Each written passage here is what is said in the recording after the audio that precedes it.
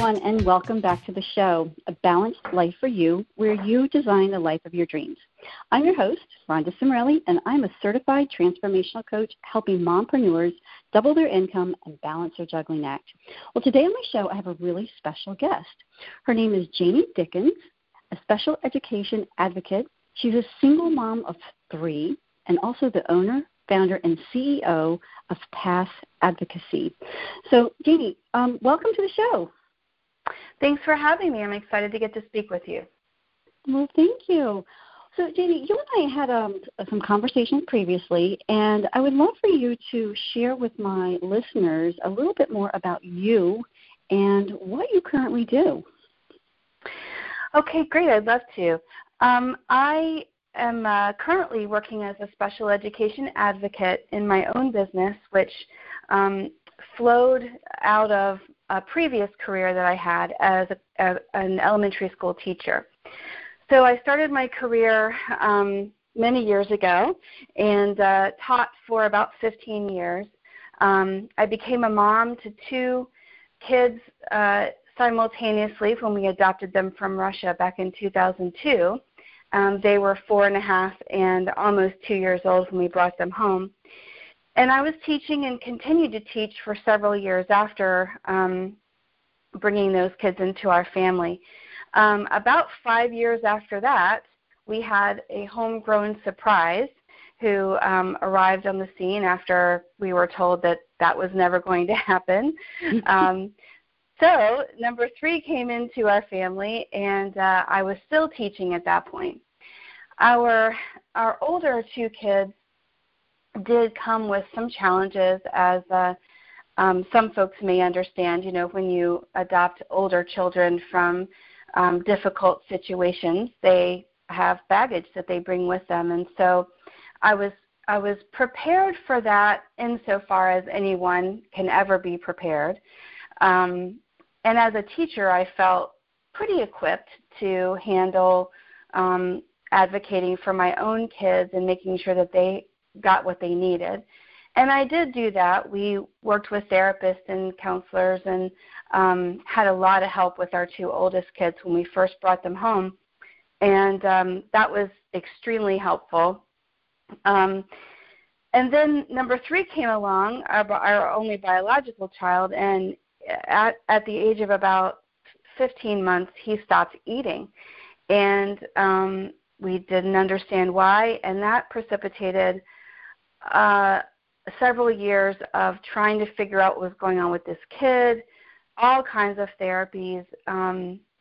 At one point, when he was about 2, we were going to therapy 4 days a week, and I still was teaching full-time, and I had, these kids, my older kids that still had needs and, things going on. So things started to kind of reach a point of, I don't know how I'm going to continue to do this.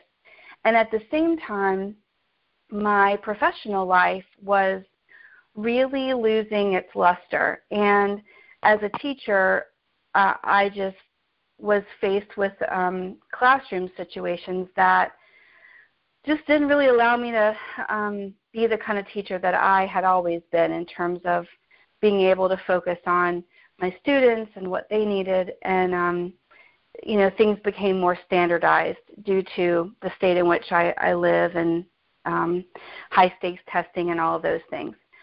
So a perfect storm started to brew, which was my kids really needed more time and more help than I had because of working outside of the home.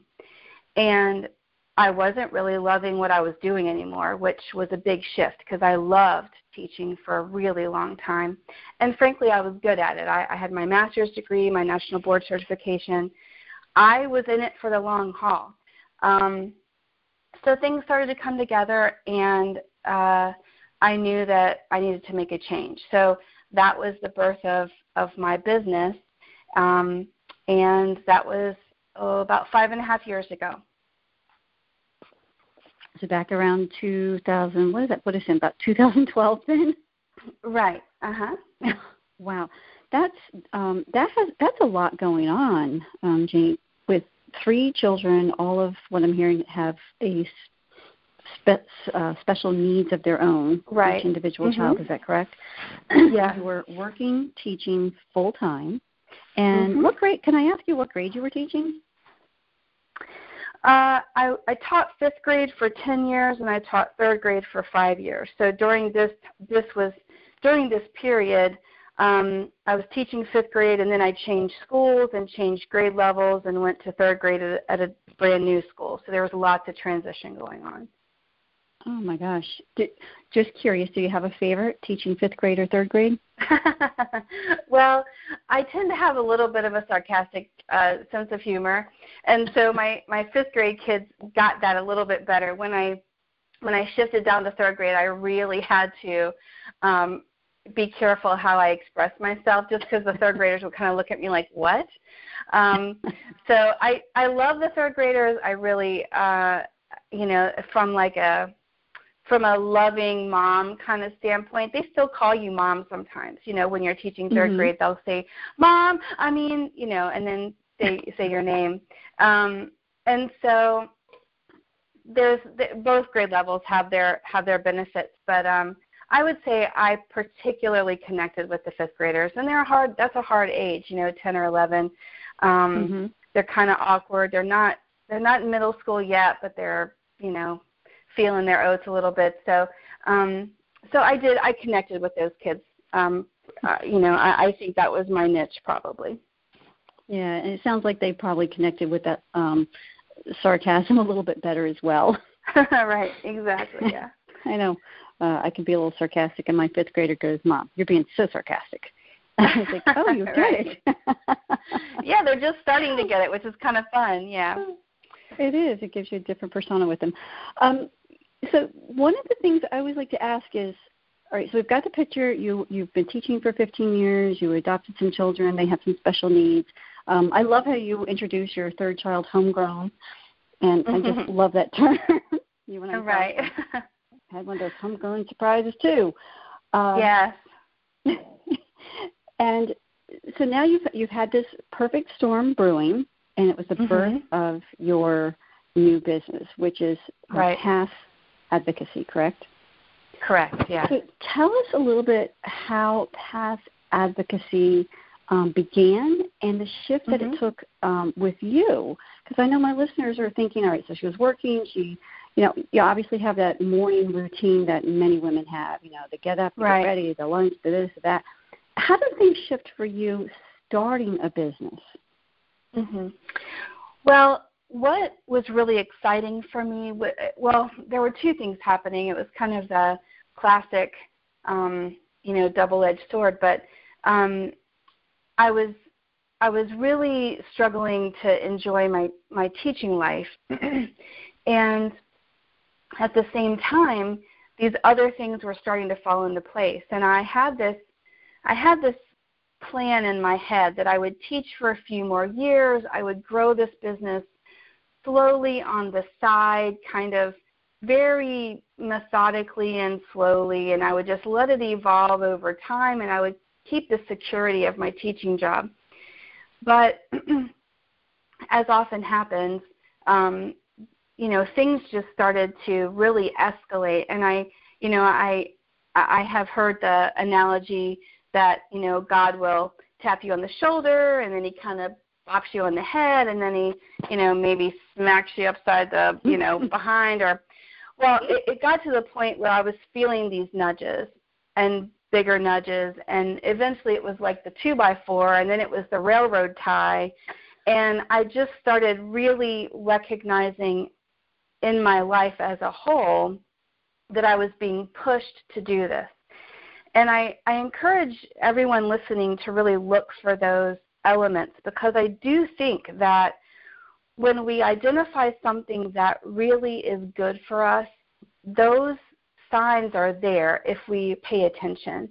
And oftentimes your friends or your relatives can see those things even better than you can. And, maybe you'll have a best friend or a mentor or someone saying, hey, are you noticing what's going on? I had several people saying, wow, it just seems like everything's falling into place.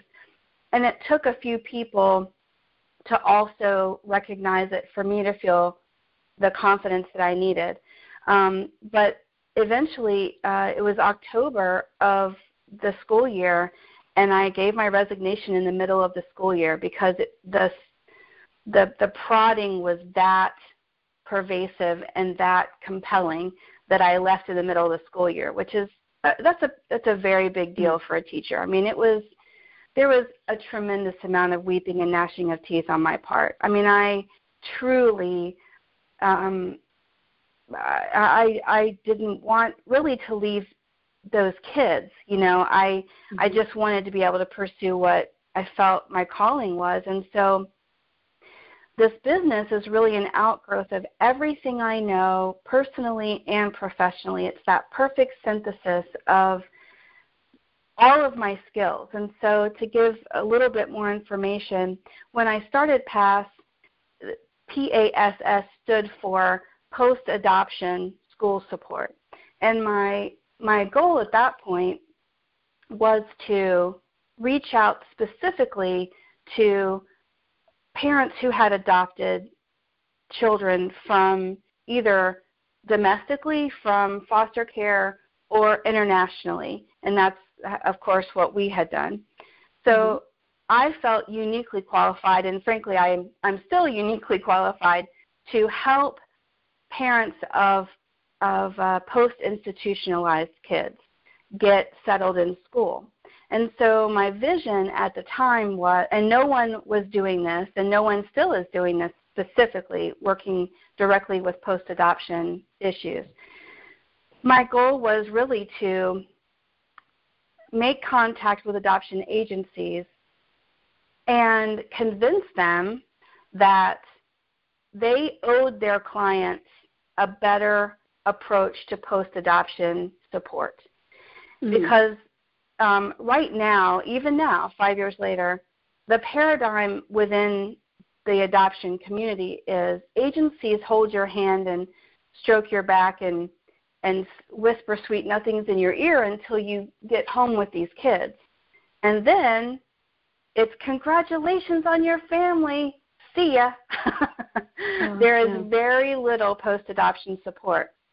And that is a problem that is pervasive throughout the adoption world in general. There's just very little post-adoption support. And some of your listeners might remember, several years ago when some poor woman put a child back on the plane to Russia, and everyone was so appalled. And I thought, and truthfully, that was wrong, and she shouldn't have done it that way.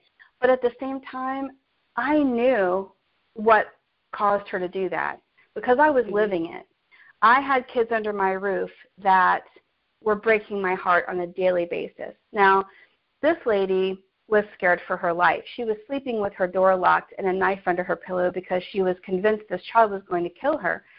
And that may or may not have been legit, but I can tell you from my work in this community and my connection to folks who have adopted, that's very real. And so for me, as a mom who had been through nothing that dramatic, but still trying to help these two very damaged kids because they came to me with lots of trauma, I understood what it felt like to be that mom.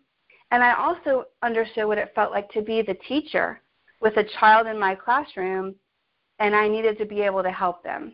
So my advocacy work is, as I said, it's the synthesis of everything I knew as a mom of special needs kids, everything I knew as a teacher of special needs kids, because I'd had many come through my regular ed classroom over the years.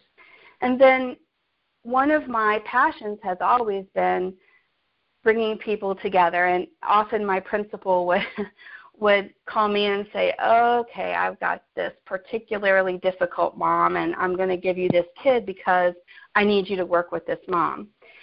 And that was always fine for me because I figured someone needed to bring her back around and help that mom feel comfortable about school and all those things. So that was something I had always done. I had always found it thrilling to go into an adversarial situation and talk everybody down and get everybody working together again. So what I decided to do is just focus exclusively on helping those kids, helping their parents, and helping their teachers, which is everything I knew how to do. And so really that is how I decided this is exactly what I'm supposed to do on the planet, because it is such a perfect fit for my skill set. And that is how I decided to make the jump in the middle of the school year. Wow, that's really amazing, Janie. And for everyone listening, I hope you hear the passion in her voice. I can hear the passion in your voice as you talk about this, and taking your skills and your experience and your knowledge, and applying this into a new career, business opportunity for yourself to help these parents. And I don't personally relate to that. However, we do have a family member, a cousin, who adopted a child internationally. And as I listen to your story, I just think to myself, what a benefit you could, or still could, or could have been to this family, because they had brought a child home, and unbeknownst to them, she is dealing with epilepsy and some other factors. Right. And I just know, they waited a long time to adopt this child, and I know it's been very stressful and trying for them as a couple. Mm-hmm. Right. And I applaud you for the work that you're doing and the passion that you put into this. So thank you. Thank you. It's really something that I do enjoy, and I find that because I have credibility on both sides of the table, it helps parents to feel comfortable being authentic and transparent with me, because they know I've been through it. And at the same time, when the school system sees my credentials, they know, oh, okay, well, she's an educator. She knows the deal. And so it kind of helps both sides to feel comfortable that I do understand where everybody's coming from. And that is a unique position to be in when you're negotiating with people that are feeling a lot of tension in an adversarial situation. So, again, it's that perfect, the way things come together. And I know your listeners will see those things happen in their lives too, where they have a skill set, and everybody does, whether it's, something that you think is unique or not. There's a way to put those things together to have fun with what you do. And I often heard stories of, follow your bliss and what's your passion. And I, at the time when I had 3 kids and teaching, I was kind of like, oh, I don't even have time to think about what my passion is. But I do think that when we open ourselves up, even if it's just a mindset where you don't really do anything, you're not meditating every, 3 times a day on it, you just open yourself to what it is that puts those things together, something will emerge, and then it's up to you to decide if you're going to jump on it and do something with it. Absolutely. It's be open to the possibilities and don't have such a closed mind. That's when things happen. And, speaking of that, I would love to kind of shift gears a little bit. One of the things that comes to my mind as far as being open to opportunities and don't be closed-minded are things on how to relax for you as the mom. Because every mother I've ever known, including myself, mom of 4, there has to be a time and a way and a place and a decision made for you to take time for you, to refill your cup. Because one of the things that I coach my clients about is if you don't take time to refill your cup, you will forever be empty. And it's no one else's job to really do that but yours. Right. And so what I would love to know is, how do you, Janie, take time for you? What do you do to relax and enjoy and unplug? Yeah.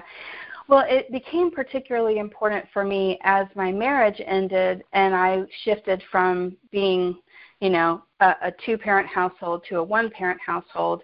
And it was a very amicable split. I'm very fortunate that didn't get ugly, because I know so many women go through the opposite. Ours was, ours was as friendly as it could have been. But even so, shifting into single parenthood has been a huge undertaking for me.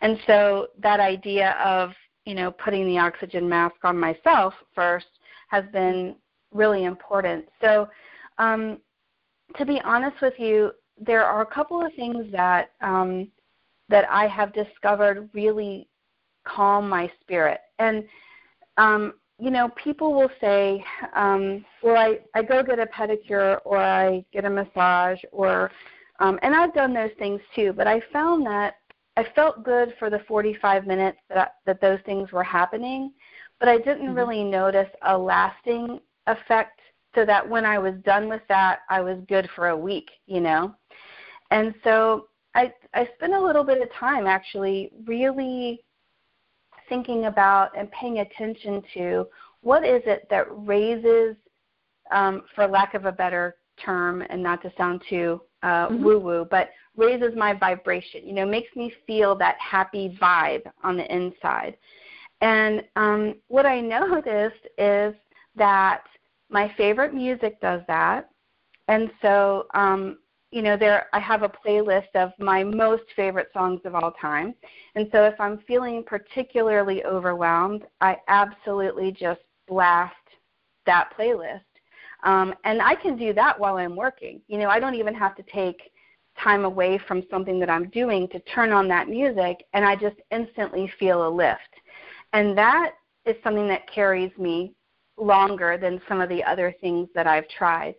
The other thing that I noticed is I took short clip videos over the years, and I am a Facebook user, and so I would post little videos to my Facebook feed.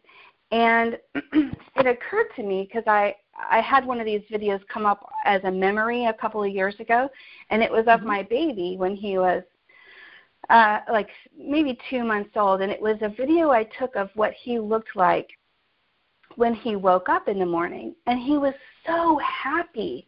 And it's only like a 2-minute video, and I'm getting emotional just talking about it, but it's so uplifting. So I just will go back to that video, spend 2 minutes, and it brightens my day. So I would encourage people to really kind of tune into what are those little things you could do that doesn't require that you clear your calendar and make an appointment. You know what I mean? It doesn't cost any money.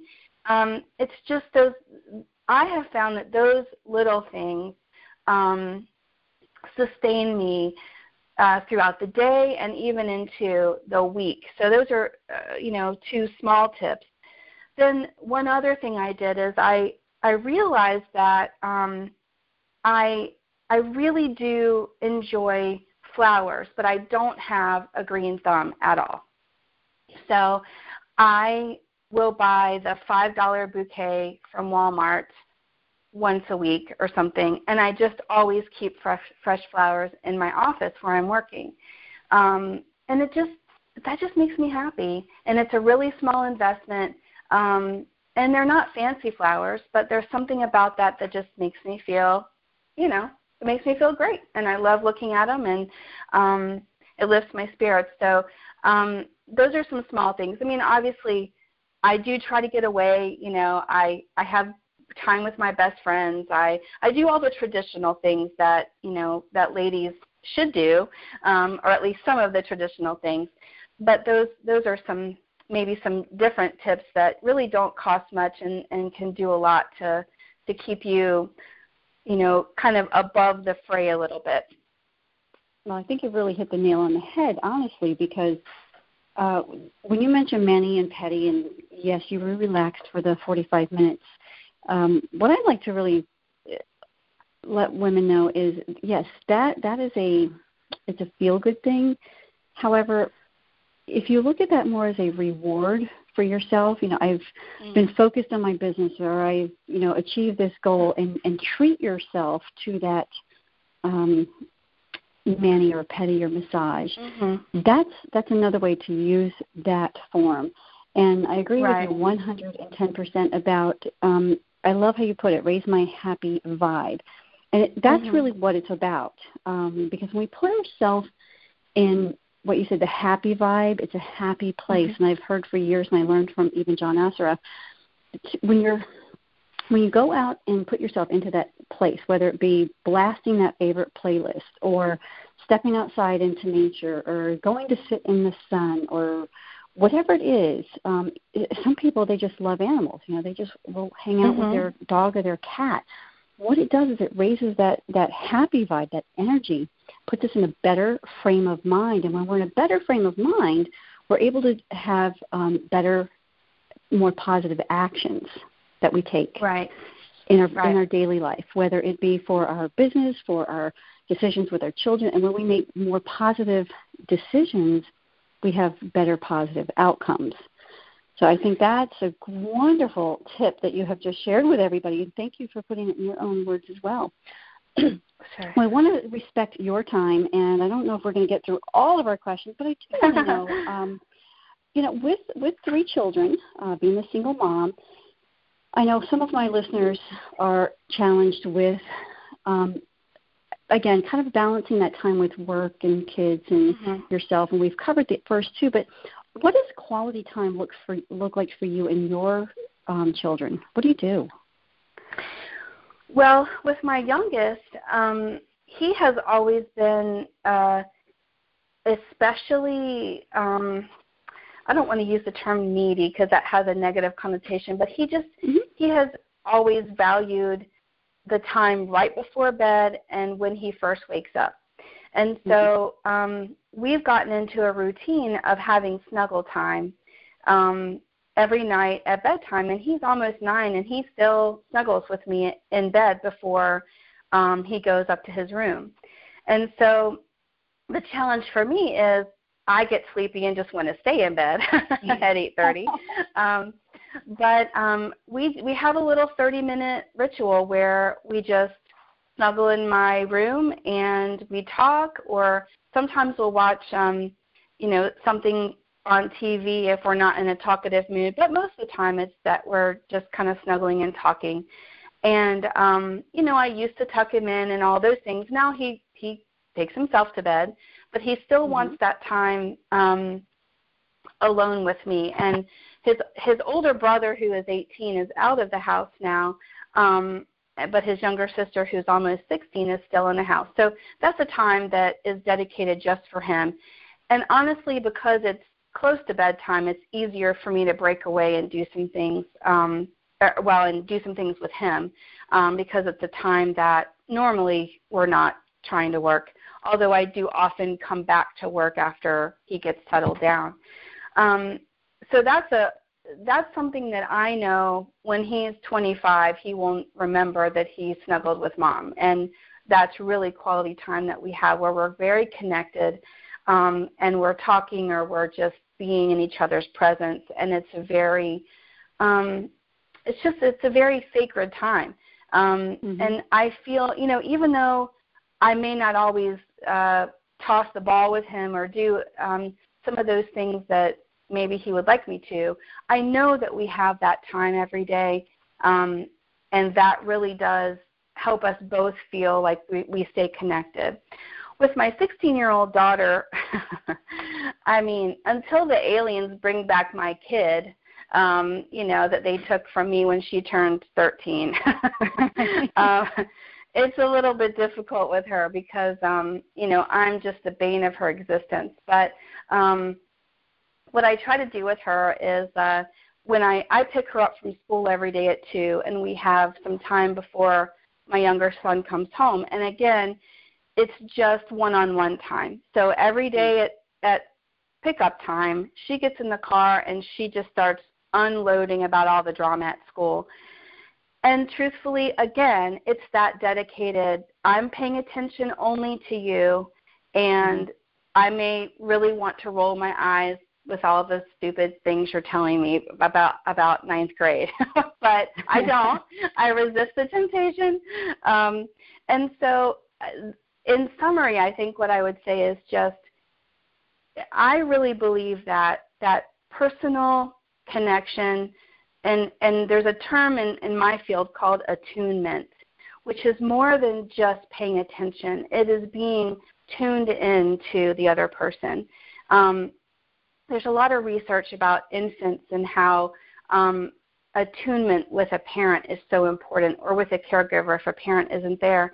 And so as tough as it is, I really do try to be tuned in to those kids individually, even if it's just for a few moments.